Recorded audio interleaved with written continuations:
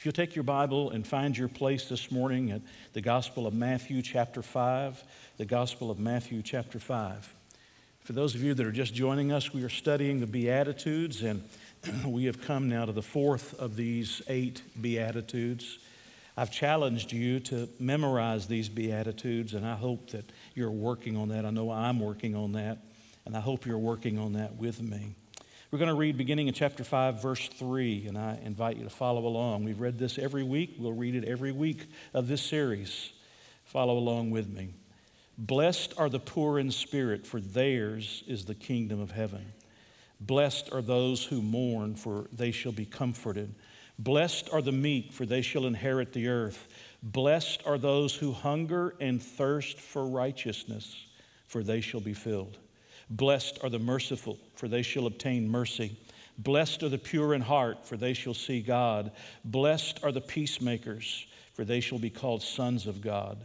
Blessed are those who are persecuted for righteousness' sake, for theirs is the kingdom of heaven. Blessed are you when they revile and persecute you and say all kinds of evil against you falsely for my sake. Rejoice and be exceedingly glad, for great is your reward in heaven, for so they persecuted the prophets who were before us.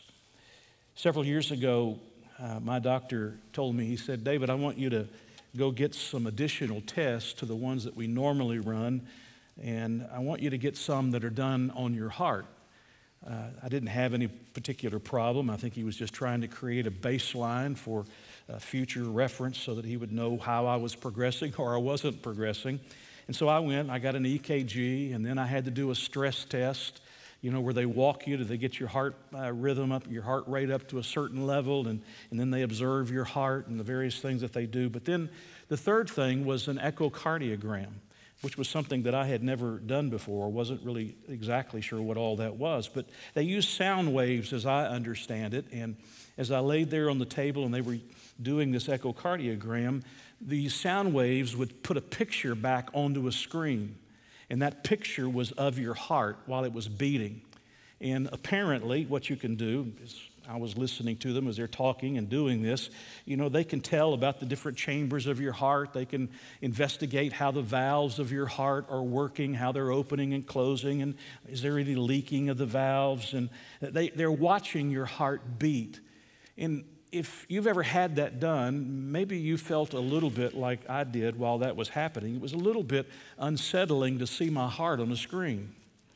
It was a little bit unusual to be watching my heart as it was beating and to see those valves opening and closing and thinking to myself, what if I miss some beats?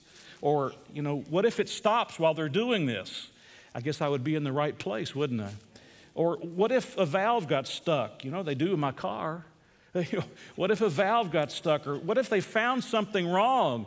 And, I could see it on their faces. But, those are all things that have to be done in order to be able to determine your health and to make sure you're as healthy as you can be. And it's a procedure that is necessary. And probably many of you have had all of those same things that I went through several years ago.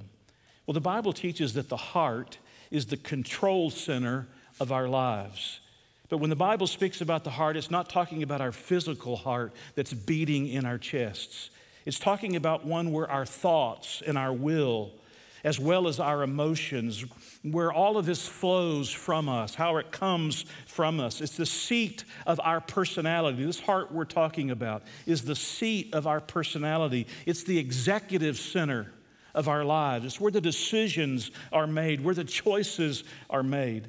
In a similar way that our blood flows from and through our physical hearts, so what we think and what we feel and ultimately what we do flows from and through our metaphysical hearts.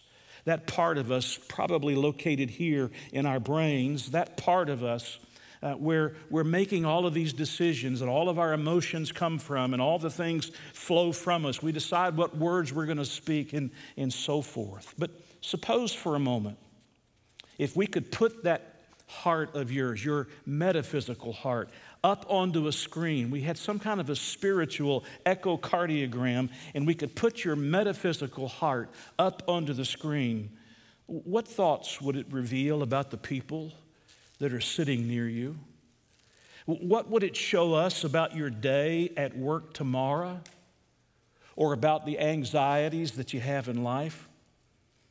What if we could look in your metaphysical heart and we could see your emotions and your feelings about that difficult person at work, or your feelings about what you did last night before you came to church today on Sunday?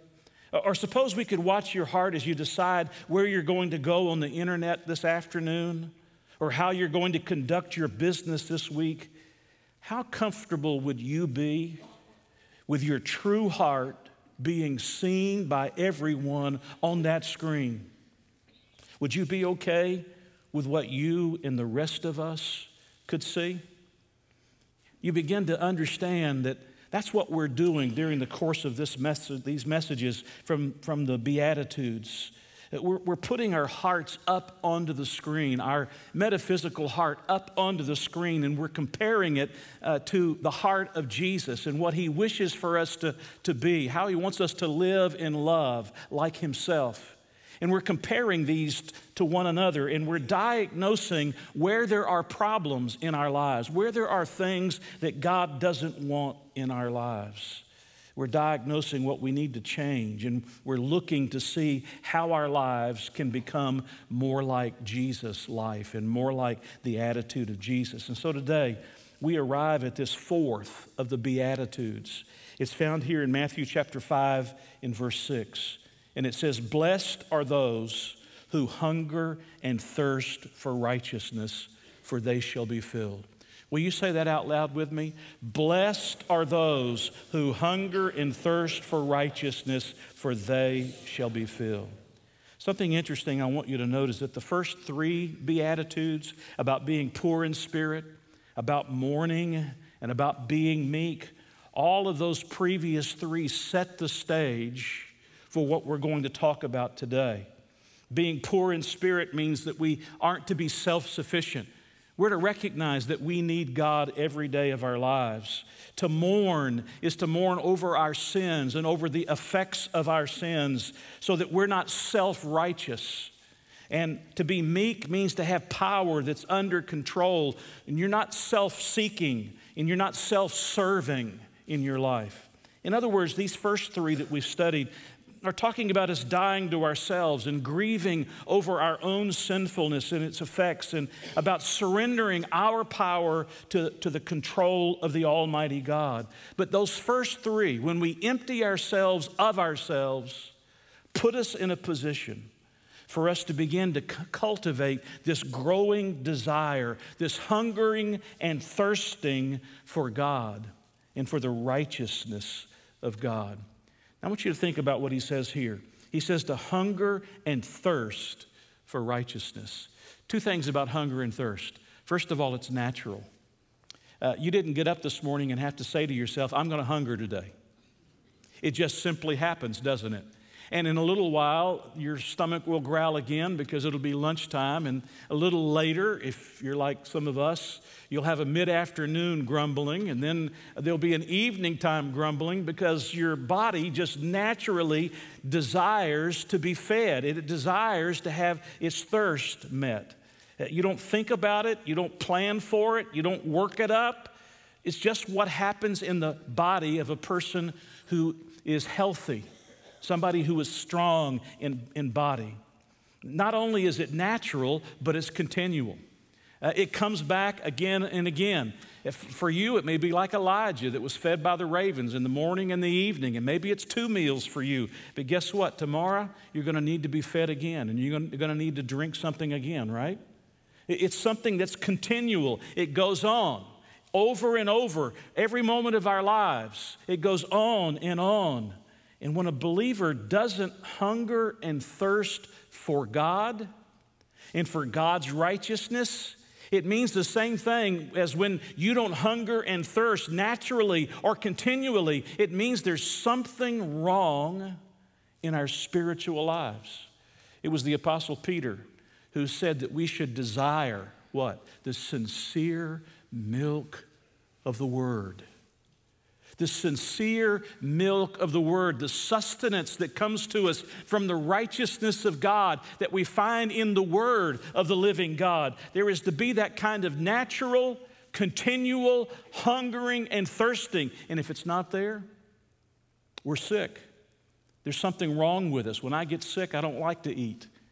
Don't feel like eating. Probably when you're sick and you're running a fever, you don't feel like eating. What did I tell you to do? Drink plenty of fluids. Drink plenty of fluids. But in those moments when you're sick, you don't feel like doing those things. You literally have to make yourself do those things. And when a believer doesn't desire hunger and thirst after God and after the righteousness of God, it means they're sick. It means that there's something wrong in their lives. They're gorging themselves on something that cannot satisfy them. Dr. John MacArthur, in his commentary on the Gospel of Matthew, tells a story, and I want to read it to you. During the liberation, he says, of Palestine in World War I, a combined force of British, Australian, and New Zealand soldiers was closely pursuing the Turks as they retreated from the desert. As the Allied troops moved northward toward Beersheba, they began to outdistance their water-carrying camel train. When the water ran out, their mouths, he says, got dry. Their heads ached, and they became dizzy and faint. Eyes became bloodshot, lips swelled and turned purple, and mirages became common. They knew that if they did not make the wells of Sharia by nightfall, thousands of them would die, as hundreds already had. Literally fighting for their lives, they managed, he writes, to drive the Turks from Sharia. He goes on. As water was distributed from the great stone cisterns, the more able-bodied were required to stand at attention and wait for the wounded and those who would take guard duty to drink first. It was 4 hours before the last man had his drink. During that time, the men stood no more than 20 feet from thousands of gallons of water, which had been their consuming passion for many agonizing days. It is said that one of the officers who was present reported, now listen carefully. It is said that one of the officers who was present reported, "I believe that we all learned our first real Bible lesson on the march from Beersheba to the Sharia wells. If such were our thirst for God, for righteousness, and for His will in our lives, a consuming, all-embracing, preoccupying desire, how rich in the fruit of the Spirit we would be." It's natural. It's continual. It's the result of being healthy spiritually that we long for and we desire to drink of and to take and consume of the righteousness of God and of God Himself. We want to taste and see that the Lord is good, and we take it into ourselves again and again. What consumes your heart and mind on a daily basis? Is it your desire to accomplish your goals? Is it your desire to please your family or somebody in your life? Is it your desire to make yourself comfortable? I want to be as convenient in this world as I can possibly be. Is it your desire for wealth or fame? Is it your desire for amusement and frivolity? What is it that consumes your heart and mind every single day? What should be the natural, continual response of your spiritual life? What is it that consumes you? Are you driven by an all-consuming desire to seek God and to seek His righteousness? Do you understand? We can't even get many Christians to come back to church. They don't seem to have any natural, continual hungering and thirsting after God. And it means that they're either sick or they're dead spiritually. They never had the life of God in them to begin with. I want you to turn a couple of pages over to Matthew chapter 6. We're still in the Sermon on the Mount.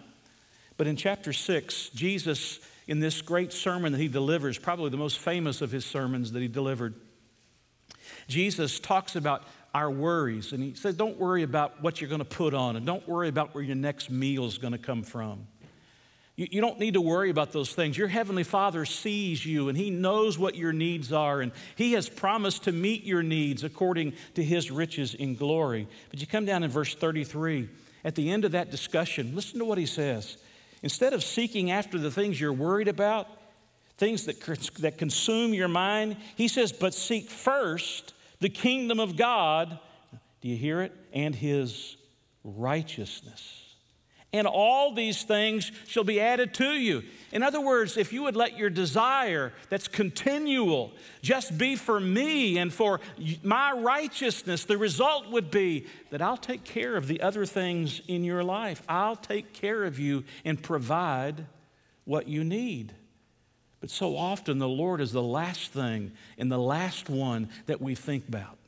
He's the last one that's the interest of our life. He's the last one that we're pursuing on a daily, consistent basis. So think about how this has worked out in the life of Jesus Christ. In His public ministry, it didn't really begin until He was about 30 years of age. That number depends on when you date His birth, but about the age of 30 when Jesus began His public ministry. But do you know what He was doing during those 29 years previous? Well, neither do I. We know very little about that period of his life. What we do know about those early years of Jesus is that He worked with His family's trade, which was carpentry, and that He studied the Torah just like every other Jewish boy studied the Torah. But when it came the day for Jesus to step out and to begin His public ministry, where did it start? It started down at the Jordan River. And down there at the Jordan River, John the Baptist baptized Jesus. That's why every person who trusts in Jesus should be baptized. Every one of us should want to profess our faith in the Lord Jesus, publicly declare to everyone that we're followers of Jesus.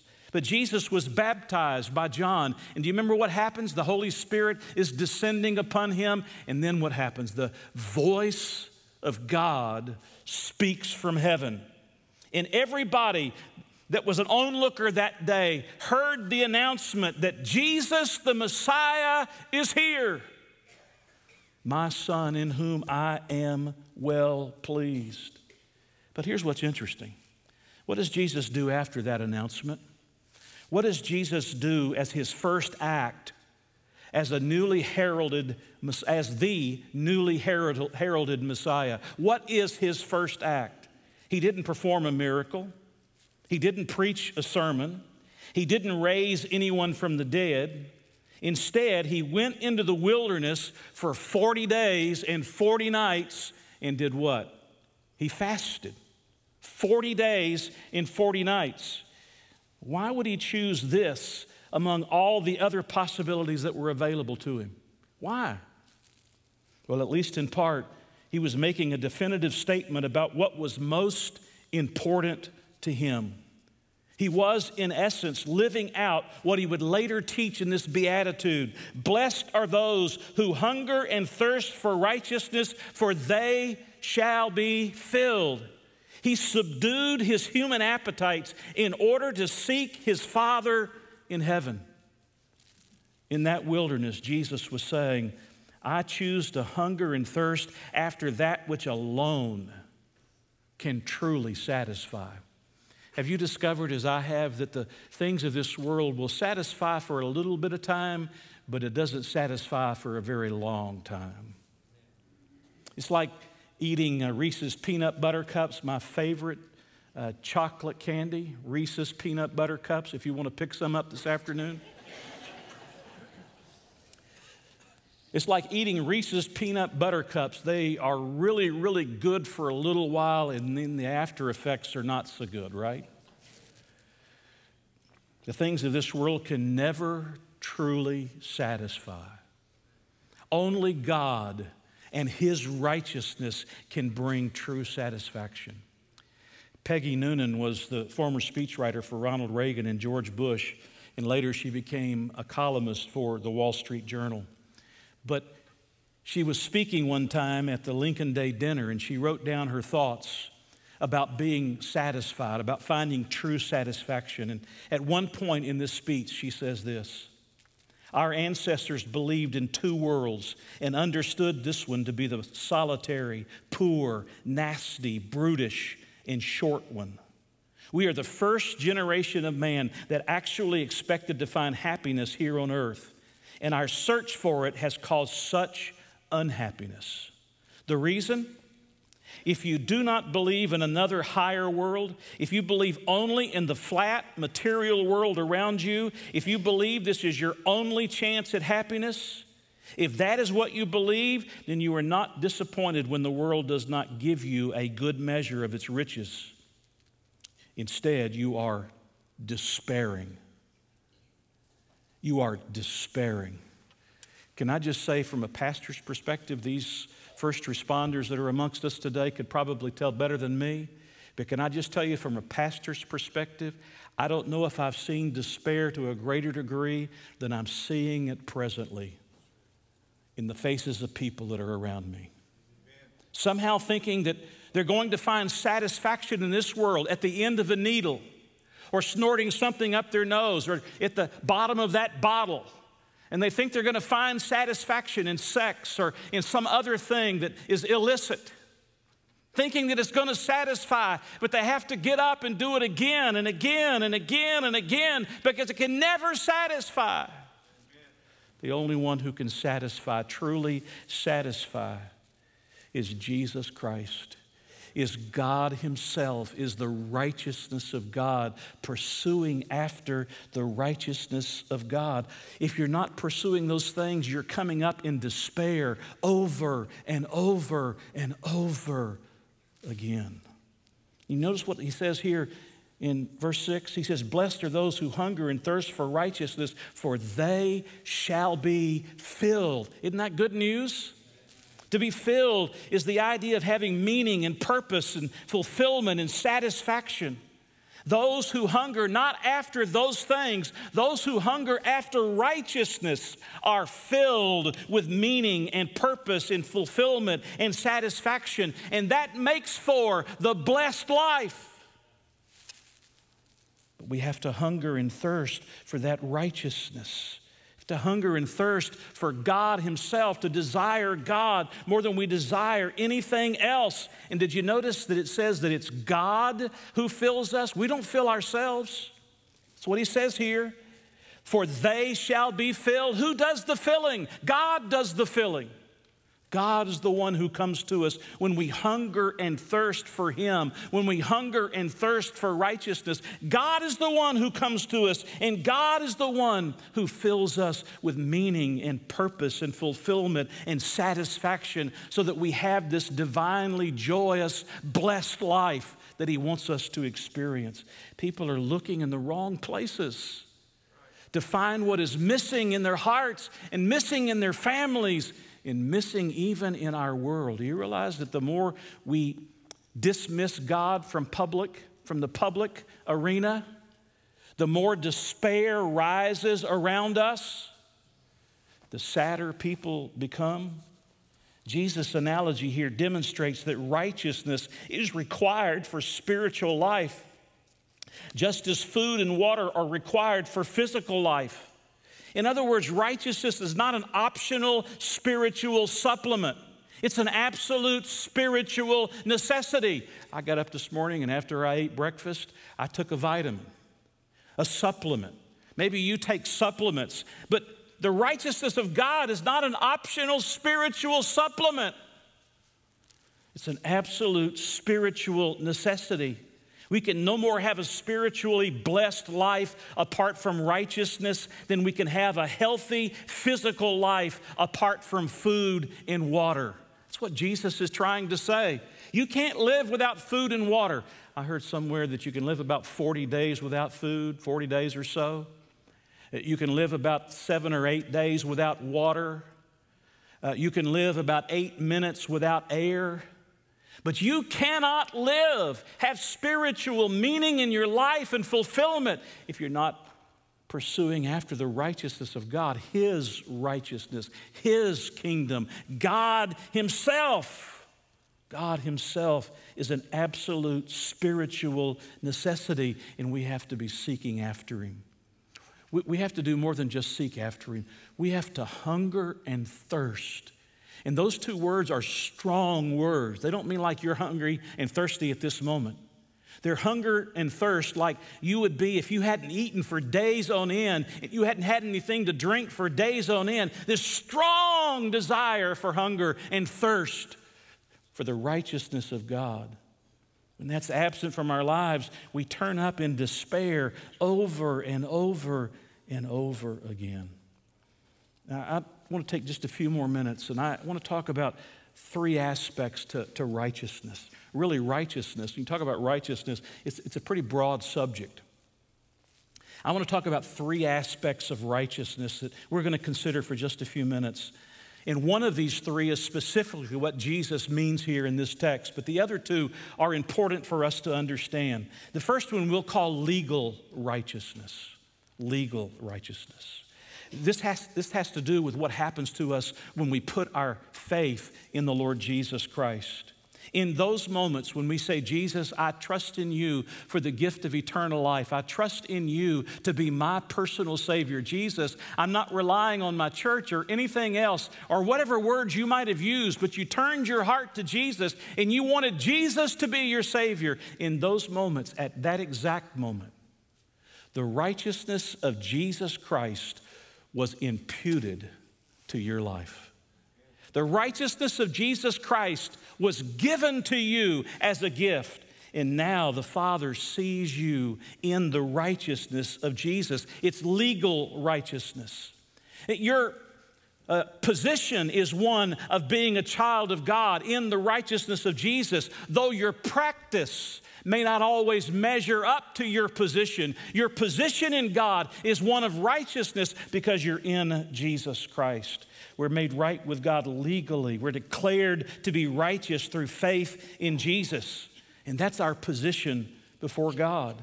Listen to 2 Corinthians 5:21. For he made him, that's Jesus, who knew no sin, to be sin for us, that we might become the righteousness of God in him. Can I tell every person who's in this room or every person who's watching this live stream, can I just tell you that if you know Christ as your Savior, if you've been made a child of God by faith in Jesus Christ, the moment you put your faith in Jesus, the righteousness of Jesus was imputed to your life. It was given to you at that moment, and you were made right with God. I want to read to you from Romans chapter 3, verses 22 to 25, and I'm going to be reading from the New Living Translation because I want you to hear three phrases, very important phrases. Listen to it. We are, here's the first phrase, made right with God by placing our faith in Jesus Christ. And this is true for everyone who believes, no matter who we are. For everyone has sinned. We all fall short of God's glorious standard. Yet God, in his grace, here it comes again, freely makes us right in his sight. He did this through Christ Jesus when he freed us from the penalty of our sins. For God presented Jesus as the sacrifice for sins. People are, here it is again, made right with God when they believe that Jesus sacrificed his life, shedding his blood. We are declared to be right with God because we have the righteousness of Jesus that's been imputed to us. Do you get it? Maybe I could explain it this way. If I had this morning a piece of red glass and I looked through that piece of red glass, everything in this room would look what color? It would look red. If I had a piece of blue glass and I held that piece of blue glass up and I looked through that blue glass to see everything in this room, what color would it look like? It would look like it was blue. If I had a piece of yellow glass and I looked through that yellow glass and I looked at everything in this room, what color would I see? I would see yellow. And you could go on through the color palette and do the same thing again and again. Here's the glorious truth of God's redemption. It is that when we believed in the Lord Jesus Christ as our Savior, it is that God looks at us through the lens of Christ's righteousness. Isn't that great? It is that God looks at us through the lens of Christ's righteousness. When he sees us, he sees the righteousness of Christ. He sees the righteousness of Christ. It doesn't mean that you are righteous as you should be righteous, but it means that you've been clothed in the righteousness of Jesus. And what he sees is the righteousness of Jesus. By the way, he doesn't see skin color. He doesn't see your economic background. He doesn't see your nationality. He doesn't see whether you're male or female. He sees that you are clothed in the righteousness of Jesus Christ. Do you know how you're going to get into heaven? You're not going to line up all of your righteous works and your righteous deeds and say, Lord, look here. Here's 1, here's 2, here's 3, here's 6, here's 10, here's 12. You're not going to do that. You know how you're going to get into heaven? You're going to stand there in the righteousness of Jesus, and he's going to say you have entrance because of Jesus. Do you understand that Jesus became poor so that we might be made rich in him? Do you understand that Jesus has already taken our sin on himself and removed any barrier from you coming to Jesus Christ, so that when you believe in Jesus Christ, he imputes to you his righteousness. And now when he sees you through the lens of his Son, and he accepts you on that basis. You are accepted not on the basis of what you do, you're accepted on the basis of what Jesus has already done for you. Praise God. That's what I call legal righteousness. That's what it means in John chapter 4 when Jesus was speaking to the woman at the well. And he said, you'll never thirst again. Jesus was talking about when the righteousness is imparted to her, you'll never thirst again. He wasn't talking about literal water. You'll be satisfied. You'll have this fullness. You'll have this completeness that you can never have any other way yet through Jesus. It's what Jesus was talking about in John chapter 6 when he says, I'm the bread of life. If you eat of me, you'll never hunger again. You'll have the righteousness of Jesus Christ, that legal righteousness that comes from him. But there's a second kind of righteousness I want to talk about, and that's social righteousness. And by social righteousness, I mean that we seek to do what is right by helping those that are experiencing injustice or oppression. You can look through the Old Testament, and the prophets constantly speak to this whole matter of this kind of social righteousness. It includes things like feeding the hungry and caring for widows and orphans, or visiting the sick, or taking care of people who are in need. The writer James, in the book of James, says that pure and undefiled religion is to visit the orphans and widows in their trouble. That's not all that pure religion is, but that is part of what pure religion is, to visit the orphans and widows in their trouble. In 1 Timothy chapter 5, verse 3, Paul told young Timothy that he was to take care of the widows who were widows indeed, right? There is a social righteousness where we're seeking to make a difference in the lives of people in the community that are around us, that become our witness for Jesus Christ, so that we have opportunity to tell them about the love of Jesus Christ. I want you to keep your place here in Matthew chapter 5, and I want you to go back with me to Isaiah chapter 1 for just a moment.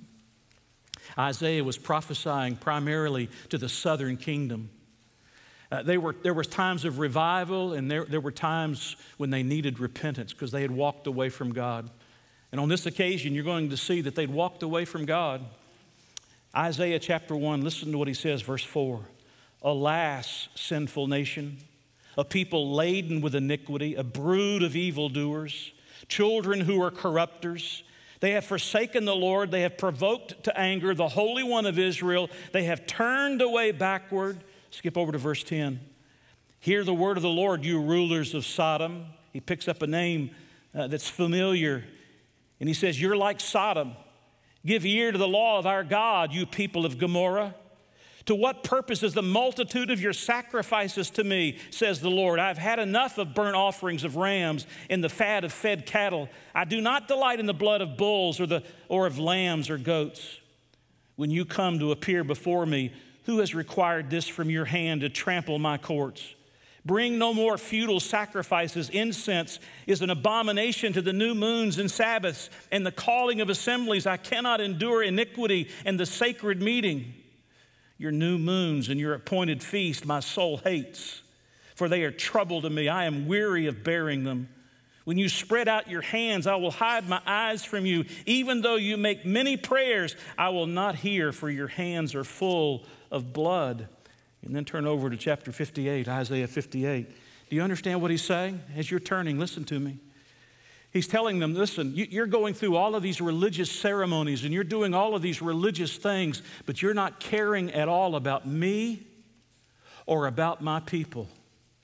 You're not interested in helping anyone else around you. Though you're religious and everybody sees your religiosity, you have no interest in the society around you. And he comes in chapter 58. In verse 1, you'll notice he says, cry aloud. He's telling Isaiah, cry aloud, spare not, lift up your voice like a trumpet. Tell my people their transgression and the people of Jacob their sins. Now notice, skip on down to verse 3. Why have we fasted, they say, and you have not seen? Why have we afflicted our souls, and you take no notice? In fact, in the day of your fast, you find pleasure and exploit all your laborers. Indeed, you fast for strife and debate and to strike with the fist of wickedness. And he keeps going on, talking about this fast that you're doing, but it doesn't have the right purpose. And he comes down to verse 6. Notice, is this not the fast that I've chosen?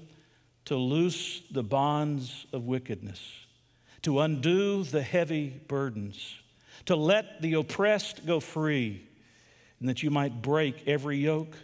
Is it not to share your bread with the hungry, and that you bring to your house the poor who are cast out? And when you see the naked, that you cover him, and not hide yourself from your own flesh? Do you hear what he's saying? He's saying, you religious people in southern Judah, you're living out this religious life of ceremony and going through your rituals, and you're fasting, and you're supposedly fasting for me. But if you were fasting and humbling yourself before me, you would be caring about the people that are around you. That's social righteousness. I'm thankful that our church is doing as much as we can and trying to do more to help those that are hurting around us. I'm thankful for the LifeBridge ministry. We've literally fed thousands of families over the last 25 years of that ministry, started by Clyde and Charlie Doby, and then directed by Mike Holman. And people have come and gotten food, and they've gotten clothes in their most desperate moment of life. I'm thankful for Ebenezer. Ebenezer on 8th Avenue, where we're just beginning to ramp up after the COVID thing passed through, where we're just beginning to ramp up, where we now have children's ministry going on, and we feed the first responders once a month, and we're doing a vacation Bible school there in just a few weeks, and other things that are in the works to start happening there. Why? Because we're reaching out to people in the community. I'm thankful that we have a church that digs wells.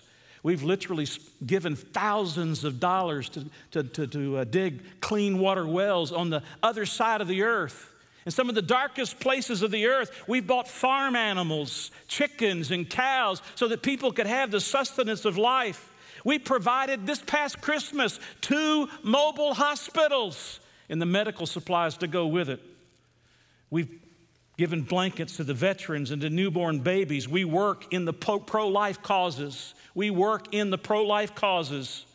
We plant churches around the world, and the list can go on and on, because we as a church have a responsibility. We as a believer have a responsibility for social righteousness. Amen.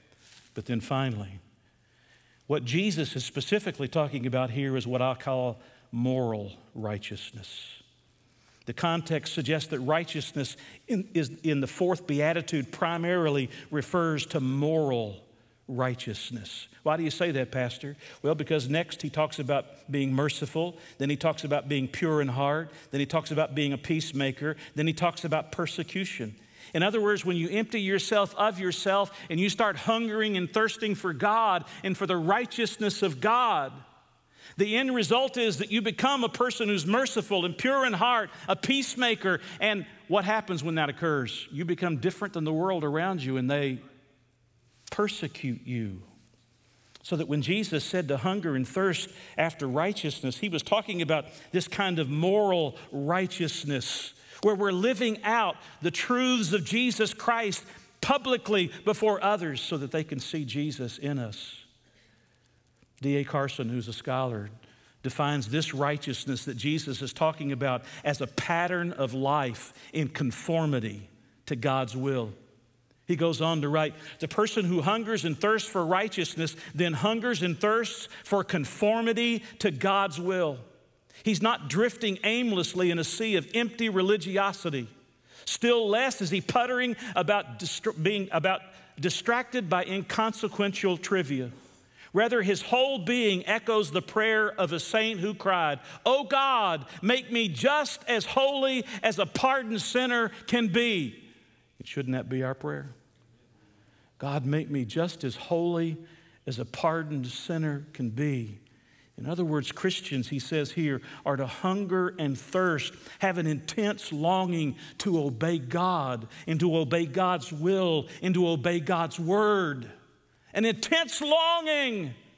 And people who are hungering and thirsting in that fashion, they'll faithfully attend worship services with their families to learn the Word of God rather than just showing up every once in a while whenever it's convenient. People who are hungering and thirsting after righteousness get involved in life groups so they can keep learning the Word of God and learning about the righteousness of God. They have a spiritual hunger.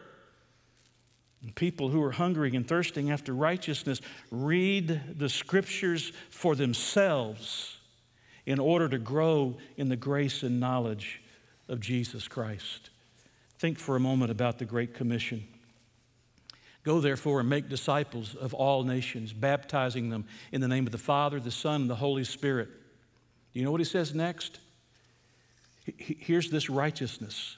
Teaching them to observe all that I have commanded you. There it is. Teaching them to observe all that I have commanded you. In other words, we're to hunger and thirst for all that he has commanded us, all that he has written for us, all that he has given to us. We should be hungering and thirsting after those things. I want to close with a story. I read this in the Associated Press, and I was impressed because I like Waffle House. I don't know if you've ever been to Waffle House. You should have your tetanus shots and others, but I'm just kidding, of course. I'm just kidding. I love to eat breakfast there. How many of you like Waffle House? Now, I'm going to tell you this. I have been called out in the middle of the night, to go to a hospital or because of a death, and there's a different crowd at the Waffle House at 2 or 3 in the morning than there is at 10 or 11 during the day. I don't know if you know that or not. I don't have, the right kind of outfits to wear at that hour of the night. But in 2017, the Associated Press reported that a hungry patron, Alex Bowen, waited for 10 minutes to order during a recent visit to a Waffle House at 2 a.m. Then he took matters into his own hands. Upon finding the lone employee asleep, Bowen went behind the kitchen counter and meticulously cooked the food he needed to craft his sandwich. Now listen, a double Texas bacon cheesesteak melt. Let's dismiss. While doing so, he took a series of photos documenting his self-service episode, including him paying for the food and cleaning the grill afterward. Representatives from Waffle House applauded Bowen's cooking skills, but cautioned against similar behavior, saying patrons should avoid going behind the counter for safety reasons. What's back there? No word was given as to why the Waffle House was so understaffed or how the lone employee might be penalized for sleeping on the job. Now listen, what is clear, however, is that a man or woman who really wants a double Texas bacon cheesesteak melt can be motivated to take action over and above the normal call of duty. Hey folks, I'm not talking about a Texas bacon cheesesteak melt. I'm talking about God himself. I'm talking about the righteousness of God. I'm talking about his Son. We hunger and we thirst for him. And my prayer is that God will motivate us to take action in developing a passionate desire to seek after Him and His righteousness above everything else in life.